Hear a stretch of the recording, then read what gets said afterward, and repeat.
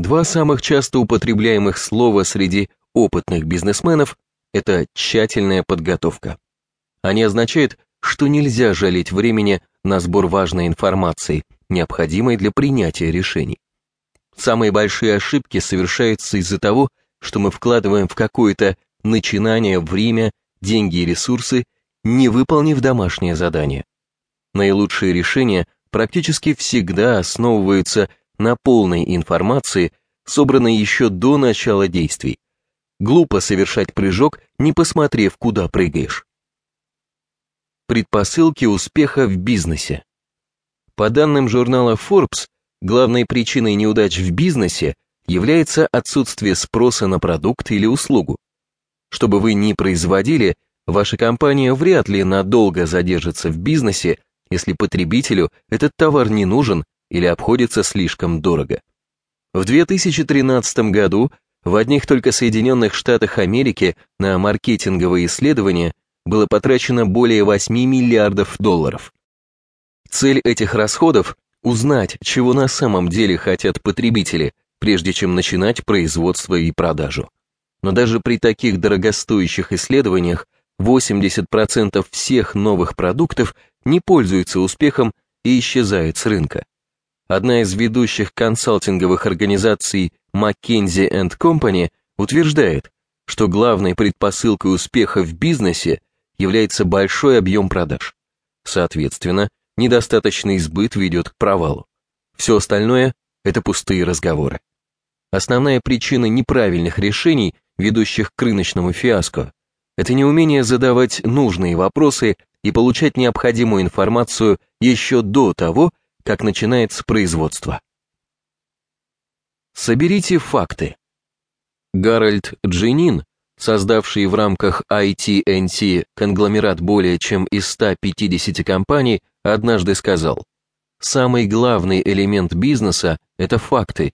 Ищите достоверные факты, а не очевидные предположения и отвечающие вашим ожиданиям прогнозы. Вам нужны подлинные факты, которые не лгут».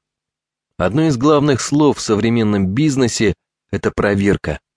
Не довольствуйтесь предположениями. Если у вас появляется хорошая идея, тщательно перепроверьте ее, чтобы убедиться в том, что она действительно хороша.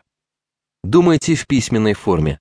Составьте список всех данных, которыми вы располагаете о продукте или услуге, а также сведений, которые необходимо дополнительно получить для принятия правильного решения. Поговорите с людьми, которые уже побывали в подобных ситуациях, чтобы получить от них полезные советы и сведения. Наймите эксперта. Человек, специализирующийся в нужной вам области, позволит сэкономить массу времени и денег. Поищите в интернете. Введите в поисковую систему ключевые слова, относящиеся к вашей проблеме или идее, и посмотрите, какие данные всплывут. Очень часто оказывается, что вы далеко не первый, кто сталкивался с подобными ситуациями. Поинтересуйтесь чужим мнением.